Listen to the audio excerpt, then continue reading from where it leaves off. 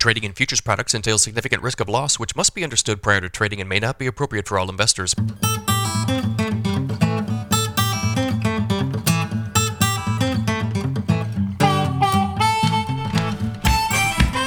Good morning, everybody. It's Wednesday, January 25th, 4:57 a.m. Central Time as I speak here.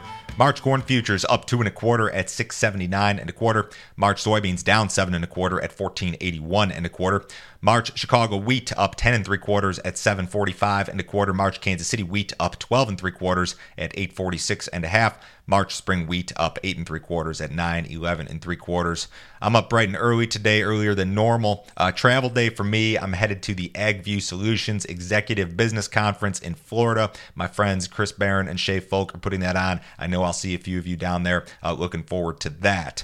We've got some more U.S. acreage estimates emerging. S&P Global was out with numbers this week. They've got corn acreage projected at 90.5 million, which would be up from 88.6 in 2022 or last year. They've got soybean acres at 88 million versus 86.3 in 2022.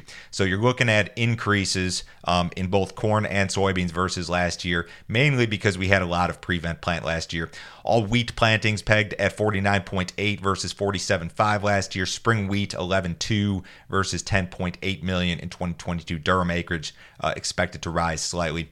In regard to corn and soybean acres, the amount of combined acres, I think, remains a question mark. You know, even with the really strong margins and strong prices the last couple of years, we couldn't push combined corn and soybean acres much above 180 million. And 180 million is like the same level we were at in 2017. So if we couldn't do it these last couple of years, I don't know why we would do it this year. S&P Global is working with a combined corn and soybean acreage number of 178.5. The U.S. acreage pie is just shrinking, and I don't know if it's ever coming back. There's a lot of urban sprawl. There's a lot of other factors at play here. But if we didn't get these acres back, if we didn't bounce back to like 2014 or 2015 levels in regard to principal crop, and I've got that chart on my screen here if you're watching on YouTube, if we didn't do it the last couple of years, I don't know if we're doing it this year. If you guys want some more details on this, I did a subscriber-only video with Pete Meyer from S&P Global. Pete's like the big man on campus when it comes to grains and oilseeds at S&P Global, and he helped to put this survey together, I believe.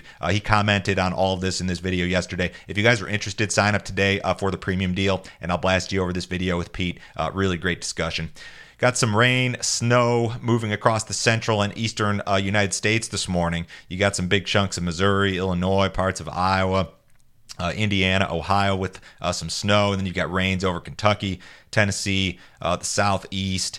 When you look at what's occurred over the last 72 hours, you've seen some decent coverage in a lot of these areas. So your central and eastern parts of the Corn Belt, you've seen, I'm not going to call it a drought-busting event yet, but there's still a lot of dry areas, but it's been helpful. The areas where you haven't seen the rain are your most drought-stricken areas of the United States, which are like parts of Kansas, parts of Nebraska, parts of Colorado. You've still got drought in those areas. According to USDA, and I think I ran through these statistics earlier this week, we've seen, U.S. corn areas experiencing a drought are 47%. That number was 71 in October. So corn areas experiencing drought have come down. Soybean areas experiencing a drought 39% as of last week versus 71 in October.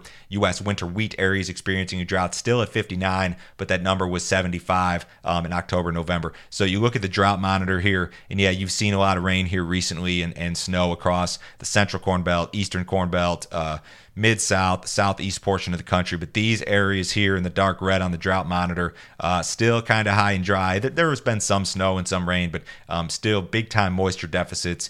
And same can be said for a lot of the western Corn Belt, western Iowa, a lot of Nebraska, South Dakota, Minnesota, still drought-stricken. So you still got some drought issues here. And as we get closer to row crop planting season, as we get closer to the spring time frame when the winter wheat crop emerges from dormancy, this is going to become an issue if it's not alleviated. Got a little bit of rain on the radar in Argentina this morning, not much, just some scattered stuff. But the forecast is wet.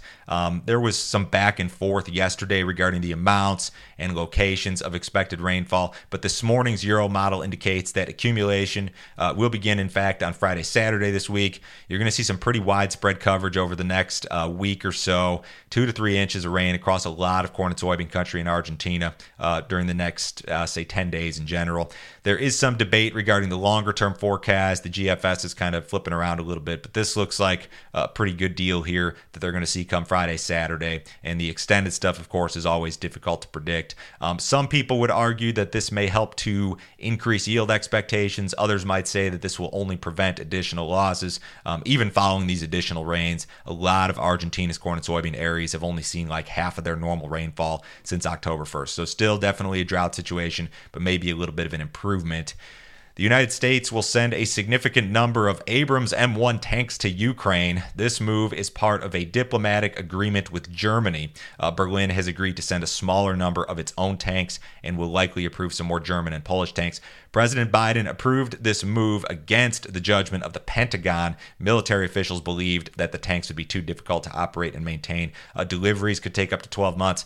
There's been a little bit of chatter on the Russian side regarding an additional troop mobilization. Nothing set in stone there. I don't know exactly how Russia's going to react to that. I haven't heard much. But Ukraine very much attempting to mount a big-time counteroffensive here. We'll see what Putin has to say about this. I can't rule out an additional or an escalation in this situation, which under the right circumstances could be friendly to grain markets. Any sort of disruption to wheat exports out of the Black Sea would be a big-time issue. We're just not there yet, but I think you got to keep an eye on this. USDA reported a flash sale of corn yesterday.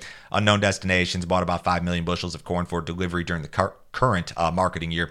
That's the 5th such flash sale of corn reported so far this year. All of them have been pretty small. China's on holiday this week. I'm not sure if you can rule out Chinese purchases or not. Accumulated corn export sales for the current marketing year still down 47% versus the same period last year. So these smaller corn sales really don't do much to fix what really is a big-time problem with the export program.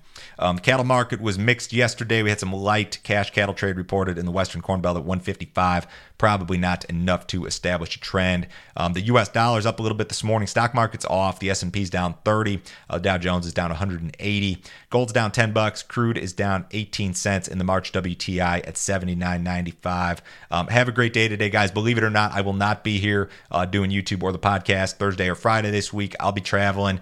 Brian, Matt, Betsy from agmarket.net will be handling this stuff the next couple of days. So look out for that. I'll be back Monday. Have a great weekend, guys.